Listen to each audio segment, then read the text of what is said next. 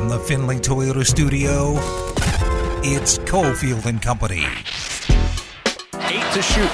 Davis to work against Martin. Dumps it into the left corner. 3 from Puff Johnson. Rolls home! Wow. Puff Johnson. Martin spins a pass to the left wing. Wilson open 3. Got it!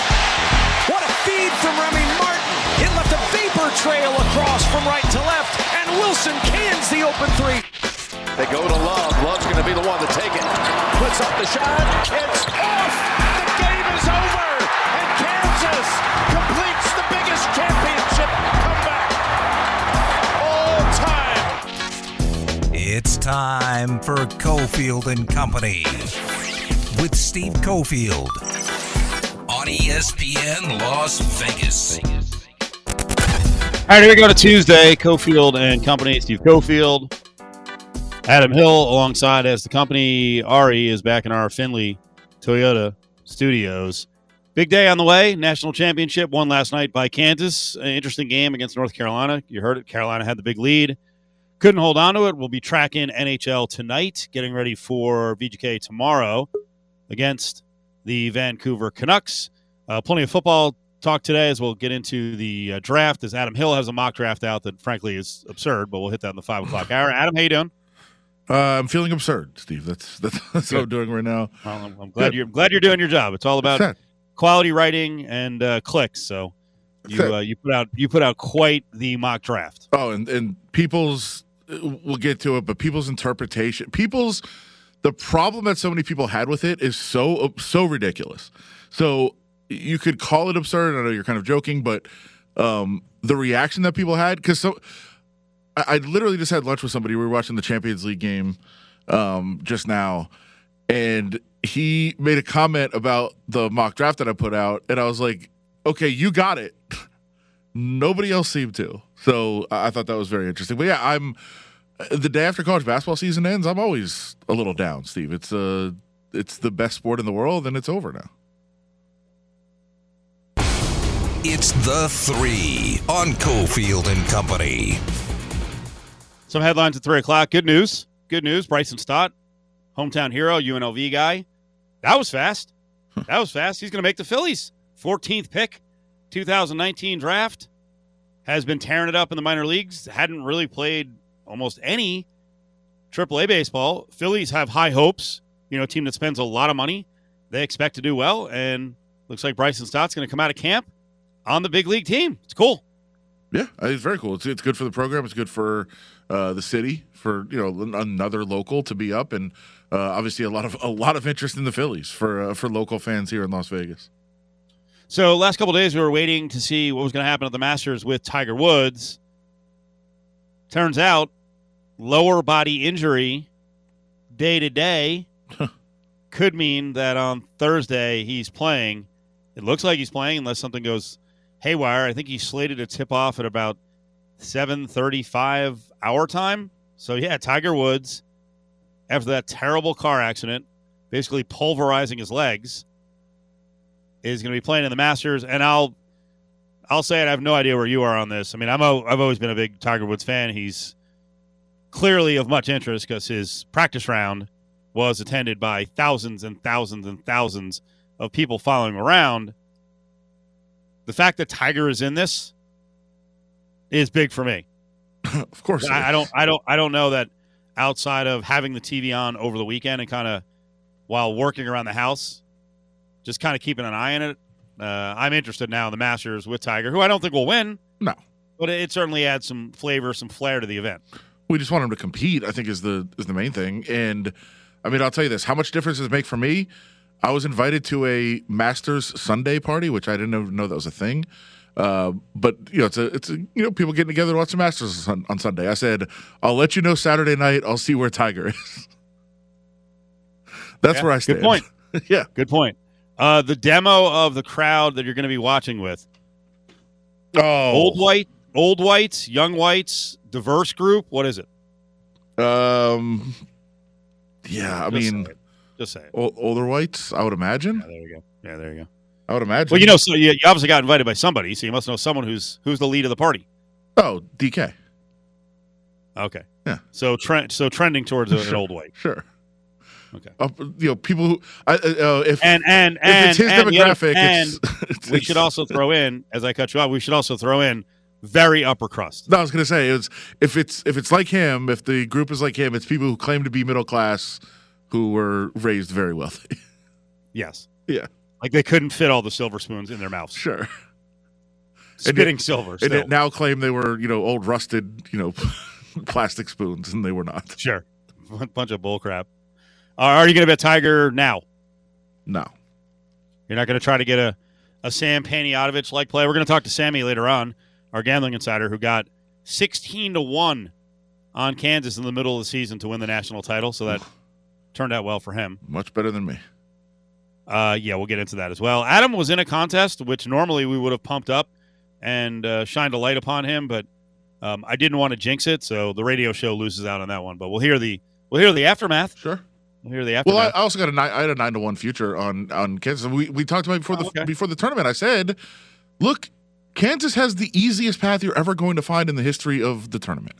So they're going to be in the Final Four. So you have to bet them in the future, knowing you have a team guaranteed to be in the Final Four. So I had them making the Final Four. I had that bet. I had them winning the tournament. I didn't like them yesterday, but yeah, it was nice bet. Those are the kind of things you have to do in the tournament. Is if a team has that easy of a path and they're guaranteed to be in the Final Four, like you kind of have to bet them to win the tournament because now you're only betting them to win 2 games. I want to break down the game here in a second and what the title means from a legacy standpoint, what it means for current day college basketball. But we should set up everyone out there listening with what today is looking like in the NHL and what happened last night. And this is all around the orbit of the Vegas Golden Knights as they try to make this last ditch effort to make the playoffs. So what happened last night that was beneficial? Kings lost finally. The Kings were on what looked like on paper a brutal road trip through Canada. And they just could not lose. They won every single game. And even went to overtime in a game, which was disastrous because it got an extra point for their opponent. But in this case, the Kings come home. They finally lose to Calgary. They've got some tough games on the horizon.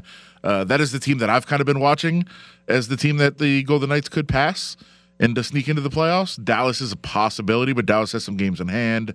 Nashville, kind of the same thing. They're right around the same as the Knights, but have games in hand. I think catching Edmonton or the Kings is kind of where you want to circle, and I think Edmonton's just a better team than the Kings. So Kings losing last night, very good for the Knights. Their percentage chance to make the playoffs went up about 7%. Right now, 53.9% to make the postseason. And the reason that they want to be in the division mix, one, is to avoid the wild card, but two, the wild card teams have a lot more games still left to play. The Knights have, 71 in the fold. Today you've got Minnesota against Nashville. Nashville is in competition for a wild card, but Nashville has 68 games played. Knights have 71. Nashville has 82 points, tied with the Golden Knights. And then Dallas, off a disastrous upset loss at the Kraken, will host the Islanders. They, again, have 68 games played, 81 points. Yeah. And Edmonton will play tonight with 85 points at San Jose. Yeah, but you just want to get in. You don't care who it is, but those are the teams that have, you would think, the best chance. But then again, as you mentioned, Dallas, they've got some games in hand. They have 3 games in hand against the Knights. They're 1 point behind right now, but they've got the Islanders, who have been pretty good lately. Toronto, New Jersey's not good, but then they got Tampa Bay coming up, Minnesota. They've got some tough games at Edmonton, at Calgary. So maybe that's a team to circle. And the Golden Knights do have a trip left to Dallas, so that could be a huge game for them potentially trying to win that wild card. Kansas wins the national title, which I still think it's a Final Four that down the road people are going to remember the Duke story about how, Coach K gets his career ended by North Carolina. They come up short. National title won by Kansas, one of the Blue Bloods. Bill Self under a little bit of pressure. It's not like he's made, 10 Final Fours and only won 1. He gets his national title, but it's the way he got it, the way the game was played. They weren't good in the first half. Frankly, a lot of their, highest end players, Baji didn't play a great game like he did in the semifinals, but the way they got it done was cool. Coming back from 15 down, and there was some weird stuff in the game. And then in a sport where everyone favors, not everyone, lots of people favor small and smalls and small ball, they fed David McCormack back-to-back trips. I think it was back-to-back trips for little jump hooks, and that was the difference in the end. And on the other side, I think Caleb Love is as good as anyone on the floor last night, but he and R.J. Davis were just, they're terrible. 1 of 13. Yeah. 1 of 13 from 3. 10 of 41 combined. Not good. It was Not kind good. of. And I thought Kansas would win. I thought Kansas could win comfortably, but Love was the guy who worried me the most because I think he's got the most upside and the highest ceiling in terms of going for 25 or 30. So he actually didn't have a great game. Carolina was still leading, but they couldn't hold on to it. Yeah, and Carolina had a really good stretch late in the first half, and it wasn't enough. Like you thought that they maybe pulled away enough to hold on and to sustain it through a run, but they didn't. And it was similar. It looked similar at times to Kansas against Villanova from Saturday, except that Kansas got that big lead. Villanova kept making runs. It got to 7, and then it was back to 14, and then it got to 8, and then it was back to 13, and then it got to 7, and it was back to 15. Like they just kept answering the runs. In this case, Kansas was able to finish that run, get all the way back in the game, and then that kind of changed the complexion of the last 10 minutes of the game, and they just had a little bit too much for Carolina. But that was a very impressive run by Kansas after a very impressive run by North Carolina. Both teams had their stretches. But in the end, I think you mentioned North Carolina just couldn't make shots consistently enough.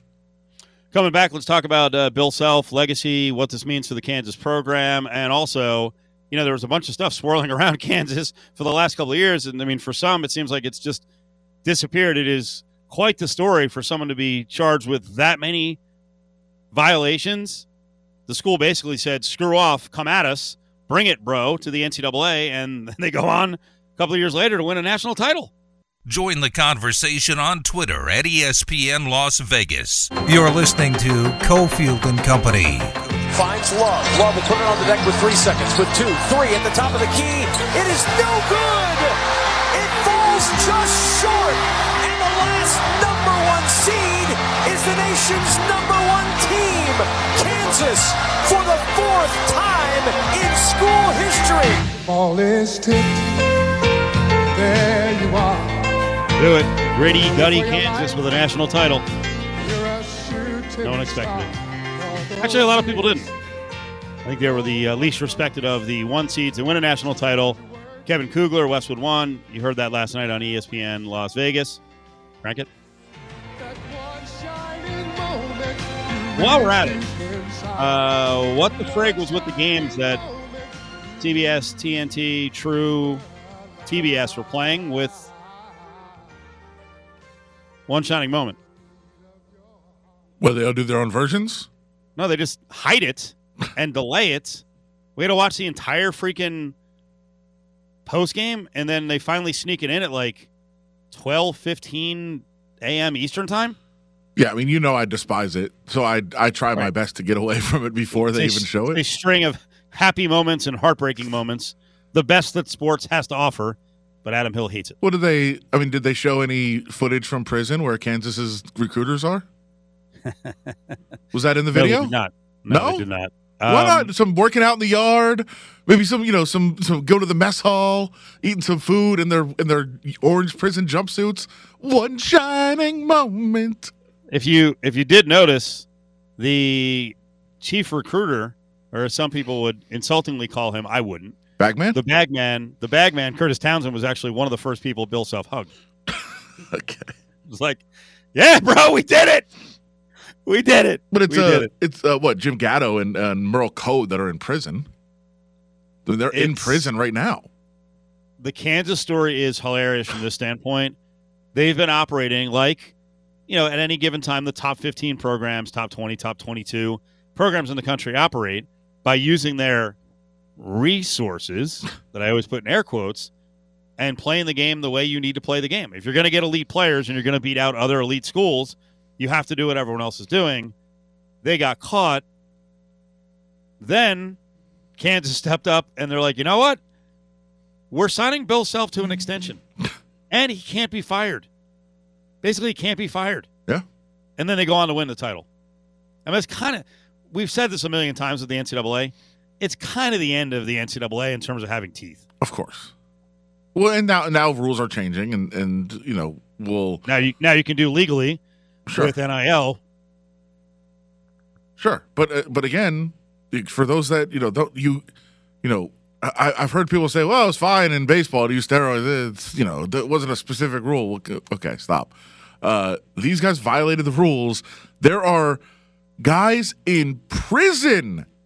I wonder if they wheeled the TV out for them to watch the game and the championship ceremony for guys that are in prison for Kansas allegedly, be safe, cheating. Men are in prison for this, and Kansas celebrates their title. Woo! Go Jayhawks! Does it ruin it for you?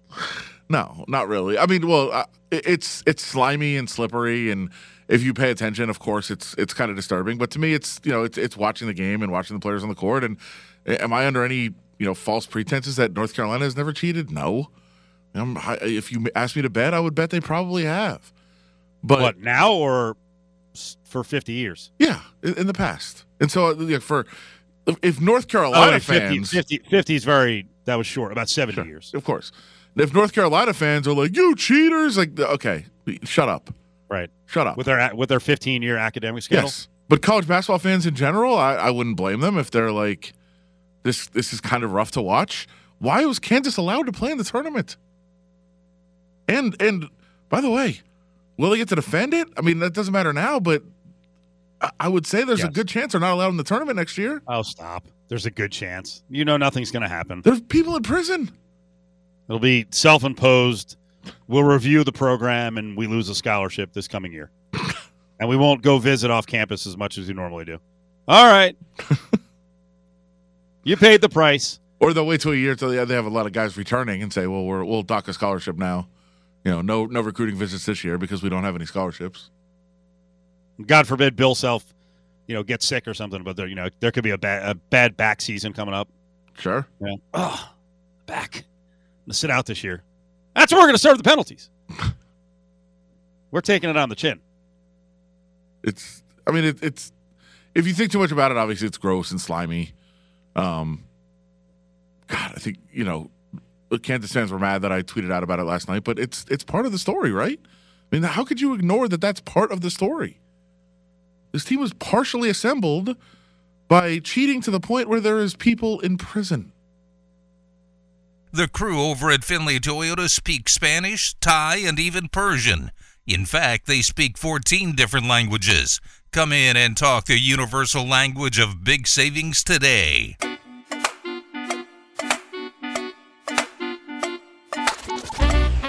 It's time for Cofield and Company's Path to the Draft. Countdown from the back end of the first round all the way up to number 1.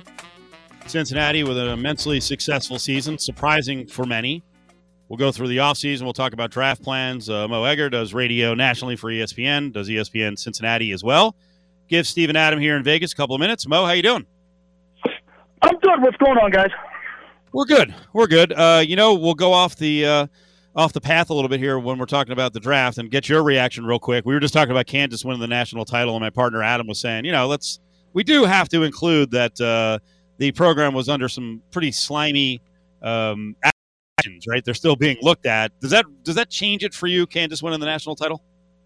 No, because I've just come to accept that entire sport is slimy, and I love it. It's my favorite sport. I live 100 miles away from Louisville. There's not a University of Louisville fan or supporter that I know that doesn't count the 2013 title as rightfully theirs, and yet the banner doesn't hang in the Yum Center. I mean, this is a sport that is extraordinarily forgiving, right? Like, Rick Pitino keeps getting hired, and Bruce Pearl keeps getting hired, and Jerry Tarkanian is in the Hall of Fame. So I just sort of accept that we're either going to look the other way or very, very quickly forgive and forget when a school breaks the rules. And, I mean, for me, at the end of the day, I just want to watch great college basketball games. Last minute gave me a great college basketball game. Gave me an awful beat because I had Kansas laying the 4.5. And anything that gets me to that place, I'm cool with. And at the end of the day, if they vacate the title, guess what? If I'm a Kansas fan, I'm still claiming it. And I think that's how most of us would handle that. Well, when you talk about these slimy programs, I'm all with you, but leave Mr. Tarkadian's name out of this. What are you doing? Be careful in this town. Be careful. I had to play to the home audience, right? It's very clean. Come out swinging. Very clean come era. out swinging with the truth. All right, so let's talk about the offseason first with the Bengals before we get to needs in the draft and predictions for draft picks. So clearly the biggest need going into the offseason was offensive line. And tell the Vegas audience, what they did to try to shore things up. They did something very uncharacteristic for this team. They were one of the first teams to jump into the free agency pool, and they went in and they got 3 offensive linemen who are in their primes, none of whom is over the age of 30, 2 of whom have won Super Bowl rings, and they've basically started an entire offensive line overhaul. And, I still think they're going to draft an offensive lineman somewhere. It's going to be a good discussion to see what they do with the 31st overall pick. But they went out and got Alex Kappa from the Tampa Bay Buccaneers. They signed Ted Karras from the New England Patriots. And they acquired La'el Collins as a free agent who got cut by the Dallas Cowboys. And, you watched the Super Bowl. You saw this team in the postseason. This was a team that nearly won a championship almost in spite of its offensive line. In fact, very much in spite of its offensive line. And it neutered what they could do offensively, certainly late in the year. And so it was abundantly obvious what primary goal number 1 was going to be. The question was, were they going to pay top dollar? Were they going to sign one sort of in his prime free agent, then go get a bargain basement guy? And the answer was, I think quite surprisingly for some, they went all in. They did some other things in free agency, but there was a very, very clear emphasis on prioritizing the offensive line and doing it at more than one position. And so if you look at the team that took the field in Los Angeles about a month and a half ago, they're going to have at least 3 different starters on the offensive line, and depending on how things unfold with the draft and in training camp, perhaps as many as 4. What was the feeling? Obviously the feeling is euphoric at the end of the year. You go to the Super Bowl, you've got a young team, everybody's excited about it. But when you really take a look at the team, where was, I guess, the fan base on how good this team is or can be? Because I know, here in Las Vegas, you look at the Raiders, they're in the playoffs. They did lose to the Bengals up in that game, came down right to the end of the game. But I don't think anybody thinks they were a good team necessarily. They were 21st in DVOA, not very good. They had a nice little run at the end of the year, just like the Bengals did. Like, is that the team we saw most of the year? Is that the team we saw get hot in the last month and into the playoffs? I think we saw 2 different types of teams this year, and I think that's a reflection of the fact that we saw Joe Burrow really, really evolve throughout the course of his first full season. In the first half of the year, they were winning with explosiveness on offense in occasional bursts and, some opportunistic play on defense, having a good special teams unit. But they really didn't hit their stride offensively until late in the season. And the main difference between, let's say the first 8 or 9 games of the regular season and the last half of the regular season, the main difference was they stopped turning the football over. For as good as Joe Burrow was, going into the bye, which coincidentally enough they came out of and played the Raiders in Las Vegas, Burrow led the league in interceptions thrown. In the second half of the season, he stopped turning the football over. They stopped turning the football over. And if you go into the postseason, it was really, really interesting because I think, you could have made the case the Bengals could be a dangerous team in the AFC. You could have made the case that, man, you know what, you're not going to want to play this team if offensively they really get cooking. But the reality is they got to the Super Bowl and nearly won it almost in spite of their offense, right? Because of that offensive line. They scored 5 touchdowns in those 3 playoff games they won. The key was this. A defense that forced turnovers at precisely the right time, a transformative kicker who's got the ability to bang home kicks from beyond 50 yards, and a quarterback who, in the face of all that pressure, all the sacks, all the pressure right in his face, didn't turn the ball over. The pressures never turned into picks, and the hurries never turned into something that just threw them totally off schedule. And I think that was the key. Now, I don't know if you can depend on that formula moving forward. At some point, they're going to have to take advantage of what Joe can do and be really explosive on the outside and all that stuff, which is why they have to keep him upright. But I think in terms of how people viewed the season, it was, they put some stuff behind it. They hadn't won a postseason game since 1990. That exorcism occurred when they beat the Raiders. They have sort of crossed off boxes about, spending money and stuff like that, and so now they look like they're a full-fledged, modern 2021, 2022, 21st century NFL franchise. What's next? You got to build the best possible unit on offense and take advantage of the quarterback that you have and do it in the next couple of years in an AFC that is extraordinarily crowded.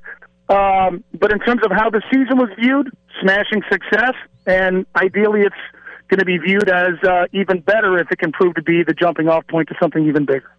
So you talked about some of the investments, offensive line being one of the major ones that they've already made here in the offseason.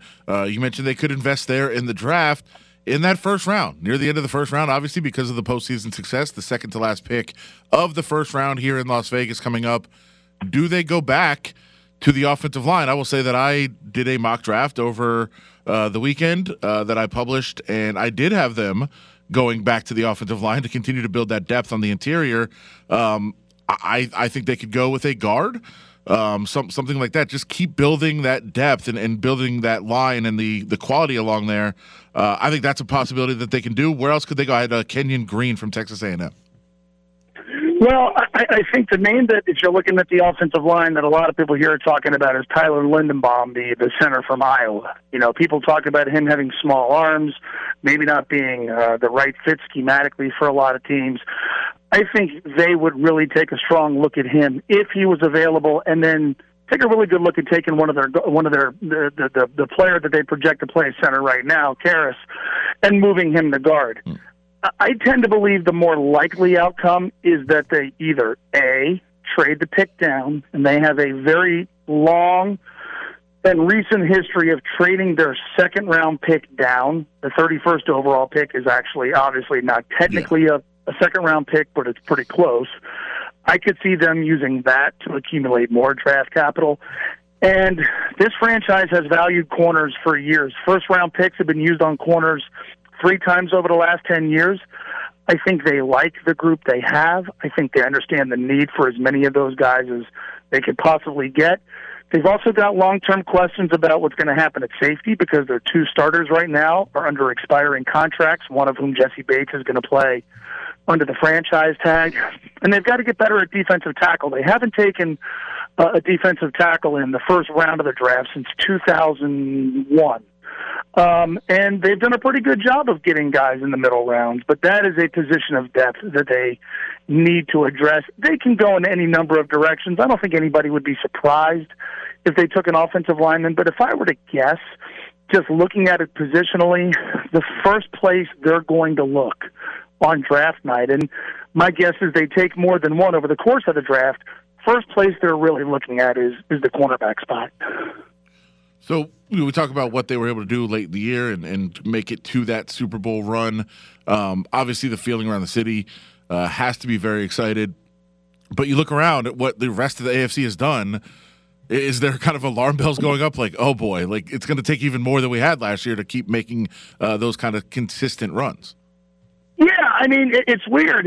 Typically if the team that wins the conference upgrades in its most glaring weakness, you kind of figure they've separated themselves from the pack even further, and that hasn't happened. I mean, just look at home here in the AFC North. I think we expect the Cleveland Browns to be more formidable than they were last year. We'll see what happens with a possible Deshaun Watson suspension. The Baltimore Ravens were just decimated by injuries before the season even started. You certainly assume if they're healthy, they're going to be more formidable. And then you just look around the conference. I mean, I think there are fan bases in 13 NFL cities in the AFC that feel like their team has a chance to get to the postseason. I'm not sure that many fan bases really should believe their team has a chance to get to the Super Bowl. But, yeah, with the number of quarterbacks, I think what it does is it sort of illustrates how hard it is to stay where the Bengals are, right? Like in some levels, on some level, it's easy to build, get the quarterback, get the guys around him, be relevant, make the postseason, maybe win a game. Now when everybody's chasing you and they're doing it with a talent that they've acquired from outside, quarterbacks that they've added, I think it really illustrates how hard it's going to be to stay where Cincinnati is. The good news is they've controlled the part they can control, which is, do we make our offensive line better? But at the end of the day, man, when you look at the amount of talented players who have crossed over from the NFC to the AFC, when you look at how stacked the AFC West is, when you look at what the Indianapolis Colts have done, when you look at how good the Buffalo Bills might be, when you look at how interesting the Miami Dolphins are, and then you look at the division Cincinnati is in, I think the variance is pretty wide in terms of what this team could accomplish. I don't think anybody would be surprised if the Bengals finish with maybe the best record in this conference. I don't think anybody would be surprised if the Cincinnati Bengals came off their Super Bowl year and didn't even make the postseason. That's how good and deep the AFC is. I will say this, last year, their biggest strength, their biggest asset was health, and so it's going to be worth paying attention to in 2022. Can that be the case again this coming season? Because year to year, teams that are healthy in one season tend to suffer a lot of injuries the following year and vice versa. Mo, great spot. We know you're a busy guy. We appreciate your time. Thank you so much. Okay, thanks, guys. There he is, Mo Egger, ESPN national host, does local on ESPN Cincinnati. Right now, Adam Hill, Cincinnati is a 9.5 win total. Schedule will have a crossover against the NFC South, which this year could be pretty good for the Bengals. Because outside the Buccaneers, the other three teams, who the hell knows? And I'm glad he mentioned Miami, a much improved Miami team. Miami will be on the Cincinnati schedule. So you believe offensive line? I'm with Mo. You're Dolphins, yeah. I'm with Mo in thinking that Eli Apple ain't anyone's long-term solution. And if there's a cornerback up there, I think they go after a cornerback. Yeah, I think that's one of the problems with that there was like 7 corners gone at that point. I think trading down would make a lot of sense for the Bengals, as he was kind of referencing there. And just in terms of, you mentioned the win total, I'll say this: if you have them on the schedule once, you might be able to make a better decision. I'm not betting or taking any stands on any AFC North teams in terms of season wins until I find out when on the schedule they play Cleveland. Is it early in the season that they play them twice and don't play Deshaun Watson, and they get to play without Deshaun? Or do they have them late in the season, they have to play against Deshaun twice, which usually is the case, I think, in this rivalry. So that's something I'd be waiting for. Join the conversation on Twitter at Cofield & Co.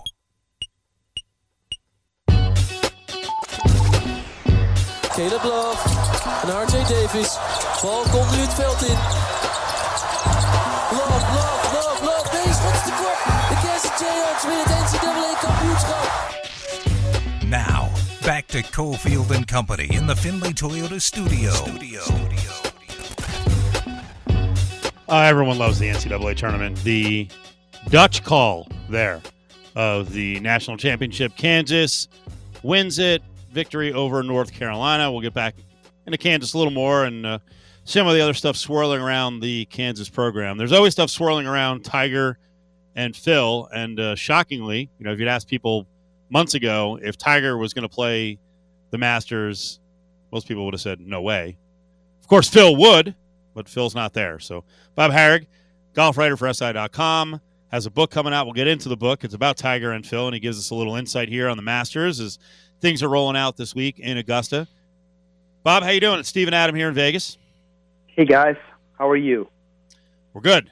We're fired up for the storylines here at this Masters. First of all, I guess let's go to the Phil point for folks who haven't been following along with Phil and the gaffe he made and why he's stepped away from the game. Explain to people why Phil Mickelson is not at the Masters.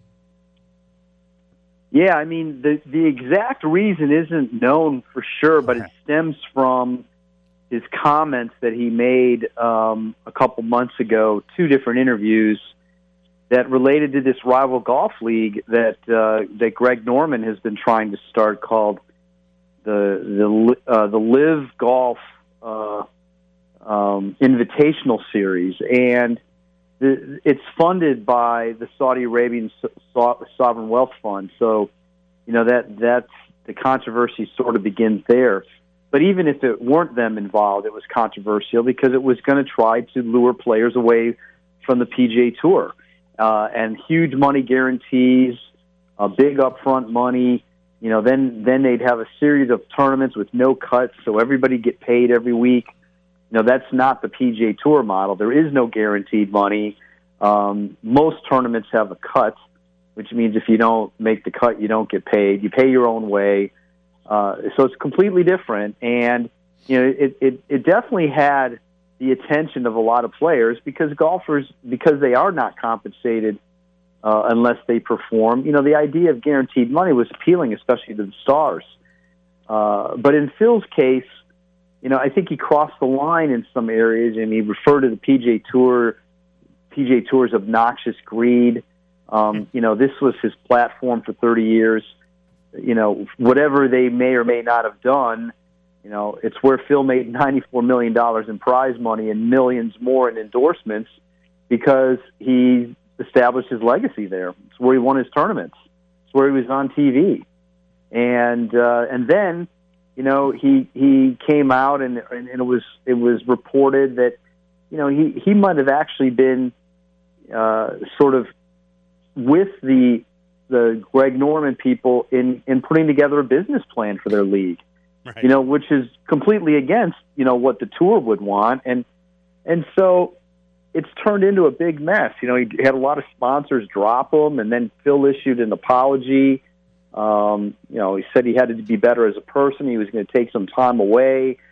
And here's a guy who last May won the PGA Championship at age 50, to become the oldest major champion ever. He broke a record that had held for 53 years.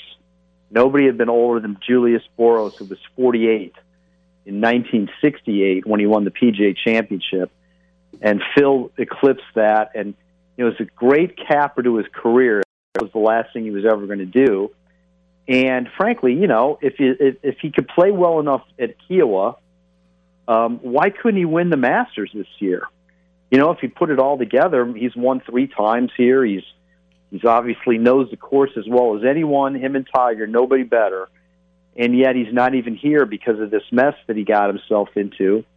And nobody really knows exactly why. Is it because he decided he needs the time away still? Is it because PGA Tour suspended him and the Masters is honoring that? Is it because the Masters told him not to come? There's a lot of theories. Nobody knows exactly what it is, but the bottom line is, Phil Mickelson, this would have been his 30th Masters, and he's not here. And Tiger, who nobody thought was going to play, or very few did a few weeks ago, he is here. So you did a good job answering exactly what I was going to follow up with. Like, do we believe, if we had to bet on this, and we know, speaking of Phil, betting is very relevant, if we had to bet, would we bet he's suspended from this event? Well, that's hard to... There's 2 parts to that. Did the PGA Tour suspend him? They never announced discipline. So listen, they bring some of this on themselves. If they would have announced the suspension, it's very likely, like in other aspects of discipline, the majors might go along with the suspension. The Masters doesn't have to adhere to it, but they probably would have. So let's say they told us that Phil was suspended for 3 months.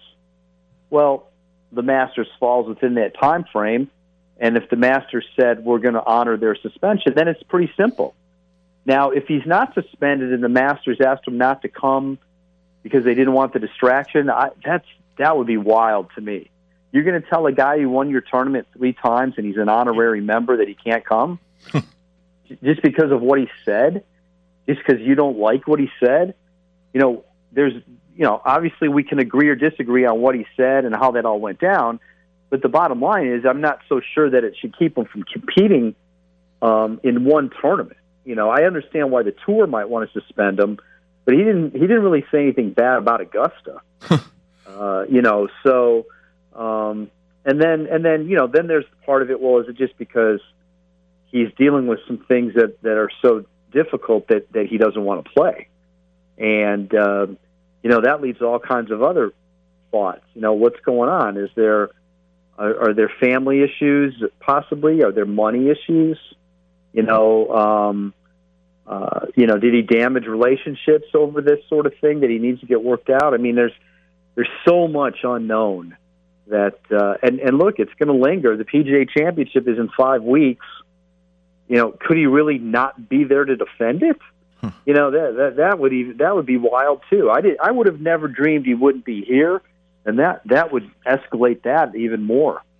So I know where we stand on this show on who the good guy and who the bad guy is in the Tiger versus Phil rivalry. I think we're Team Tiger around here. I'm sure people will be able to form their own opinions after they read the book, but I'll ask it this way. Are any of the fellow players on tour going to miss Phil this week? I think once it starts, they're just focused on their own thing. I think there's some that might have missed him in the lead up. There's a lot of guys that like to play with Phil in practice rounds. Phil's got a great demeanor. He's competitive. He helps sharpen their games. If they have a little something on the line, that's good for them. And, he would have been at the Champions Dinner tonight. Phil's a good storyteller. He's a good needler. All of that stuff, from that standpoint, he'd be missed. I don't think once they start on Thursday, anybody's caring too much about who they're with, or who's around. They're concentrating on their own game, and whether or not he's here, I think is irrelevant at that point. You can get the book coming up on April 26th, Tiger and Phil, golf's most fascinating rivalry. So give us the skinny on the other side of this and some of the stuff you got in writing about Tiger. Yeah, well, listen, he. Do you mean in terms of right now and playing in the tournament? What you have in the book, and then we can look ahead to the tournament. Yeah, I'm sorry, forgive me. Yeah, well, listen, Tiger. I try to make it out in this book. I try to not take sides. I try to not make one over the other. Actually, I try to portray Phil as coming out a lot better than you might think, given their records. Obviously, Tiger's got a lot more wins, more majors, and all that. Phil really held his own. But obviously, Tiger's greatness is just incredible, and that's highlighted throughout. I mean, I have entire chapters on his first Masters win 25 years ago, 97, when he completed the Tiger Slam in 01, winning 4 straight majors. And by the way, Phil played with Tiger in the last round of that Masters and had a great chance to disrupt the Tiger Slam. How incredible would that have been if Phil stepped in the way of Tiger winning 4 in a row and got his first major? And he had a chance. He was in it through 9 holes. He had played great, and then he just couldn't quite finish it off, and Tiger, Phil ended up finishing third, and Tiger, he made it look easier than it was. It was closer than the final score indicated. And then, Phil, when Phil didn't win the U.S. Open in 06 at Winged Foot, he was going to win his 3rd straight major. Standing on the 72nd tee with a 1-shot lead, a par gets him a 3rd straight major. He had won the PGA in 05. He won the Masters in 06, which is a devastating loss for Tiger. Tiger finished 2nd because Tiger's dad was dying, and Tiger knew it. And he really, really wanted to win that tournament for his dad, and Phil won. So that, annoyed Tiger to no end. And then, Tiger didn't show up again until the U.S. Open after his dad died, and he missed the cut. And there it is. The stage is all there for Phil, and he wasn't able to finish it off. He made a horrific double bogey on the last hole to lose by 1. And then what happens? Tiger comes back and wins the next 2 majors. There really was a point there, like sort of the 04 to 08 time period where those guys won a ton of majors and there was a lot of back and forth. Do they have similarities as competitors? Yes, I think the similarities are they're highly competitive. They hate to lose at anything, and they think they're always right. Like they just do not back down. And it doesn't matter what we say or what we think. My mindset right now, if I'm Tiger, is I'm going to be happy just being here and enjoy it and try to make the cut and make the most of it. That's not how Tiger's brain is wired, right? And it's why he's, so great. I remember years ago, I wrote about this in the book. He got a little testy with me when I asked him a question about trying to lower his expectations when he was coming back from an injury. There's no minor league rehab starts in golf. In other sports, when a guy comes back, maybe not in the NFL so much, but, at least he's in practice against his peers. In baseball, they send you down to the minor leagues and you play a bunch of games to try to get yourself ready. In golf, there is no competitive option. You can't go down to the lower tour and play. So what do? You work on your game on your own, and then you have to come back. And while everybody else has been playing and practicing and you've been sitting out, now you have to try to regain your form against them. And it's not that easy. Lots of guys give themselves time to work themselves back into it. Tiger never was like that. And look, it's probably the reason he's so good. And Phil, too. Phil, their styles were different in terms of the way they approached. Phil was aggressive and Tiger was conservative. But it worked for them in their own ways. And they stuck to their game plans and felt very strongly about the way they approached it. And I think for the most part, it worked for those guys. Last one, in terms of like how monumental this comeback would be if he could win the Masters, it's kind of crazy that it's eerily similar to Ben Hogan. What was that accident? Like 1949, he spent like 60 days in a hospital and then, eventually came back. There's similarities there, right? I mean, this would be to have the story happen again would be nuts. Yeah, there's a lot of similarities. I mean, obviously, we're talking about car accidents, hospitalizations.